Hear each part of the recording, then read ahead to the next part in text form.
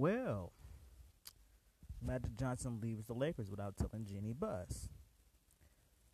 I'm honestly not surprised because you got caught tampering, you undermined Luke Walton all fucking season long with good reason, and you make dumbass decisions and expect things to go the right way.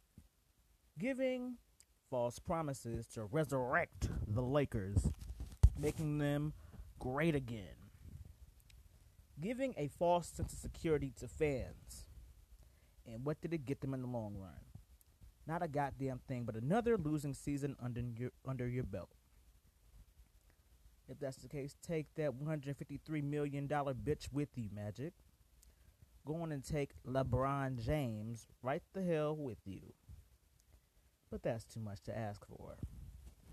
People know not to come to me with the same shit they give other Laker fans. Because as you can see, I will go there. I will go places other fans will not dream to go. And keep talking. When other fans cower, I rise to the occasion. So come to them with the same energy because, like I said, I don't blame Magic for leaving. Was it a bitch move? Duh. You leave without telling the head of the damn company what's going on? It would be different if he met with Jeannie and said, you know what? I'm not happy with how things are going. I don't think I can contribute the way I initially thought I was gonna do. And then you leave respectfully, instead of doing it this way. You pretty much did a no-look pass and then disappeared on these bitches. That's how you left. And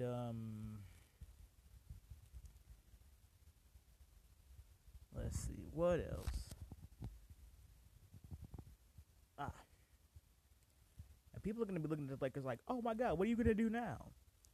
I told y'all management usually didn't know what the hell they were doing. You don't know your ass from your elbow. That's your logic. And then you pretty much mix shit up and expect it to be successful. But pretty much the players that you got rid of are being more successful and relevant on different teams, which I expected as well. Nobody wanted to listen to me when I told them that D'Lo, fucking Brooke, and Randall had talent. I was not heard. Suddenly they're balling on other teams and oh my God, you see it. No. Stay blind like you were when they were Lakers. Stay blind. Like, B is not stupid and doesn't talk out our ass for your amusement. I know what I'm talking about. But as usual, nobody listens to what I have to say until shit hits the fan. That's when people are like, oh my God, this happened, that happened. Oh yeah, now you can suddenly fucking see. Fuck out my face. But yeah, I'm not heartbroken or shattered in my soul that Magic is left. He did what he thought was best for him. And at the end of the day, I respect Magic for leaving when he thought it was time for him to leave and he thought that he was not contributing to the Lakers' success or failure. Unlike the bitches that came before him, Magic knew when it was time to go.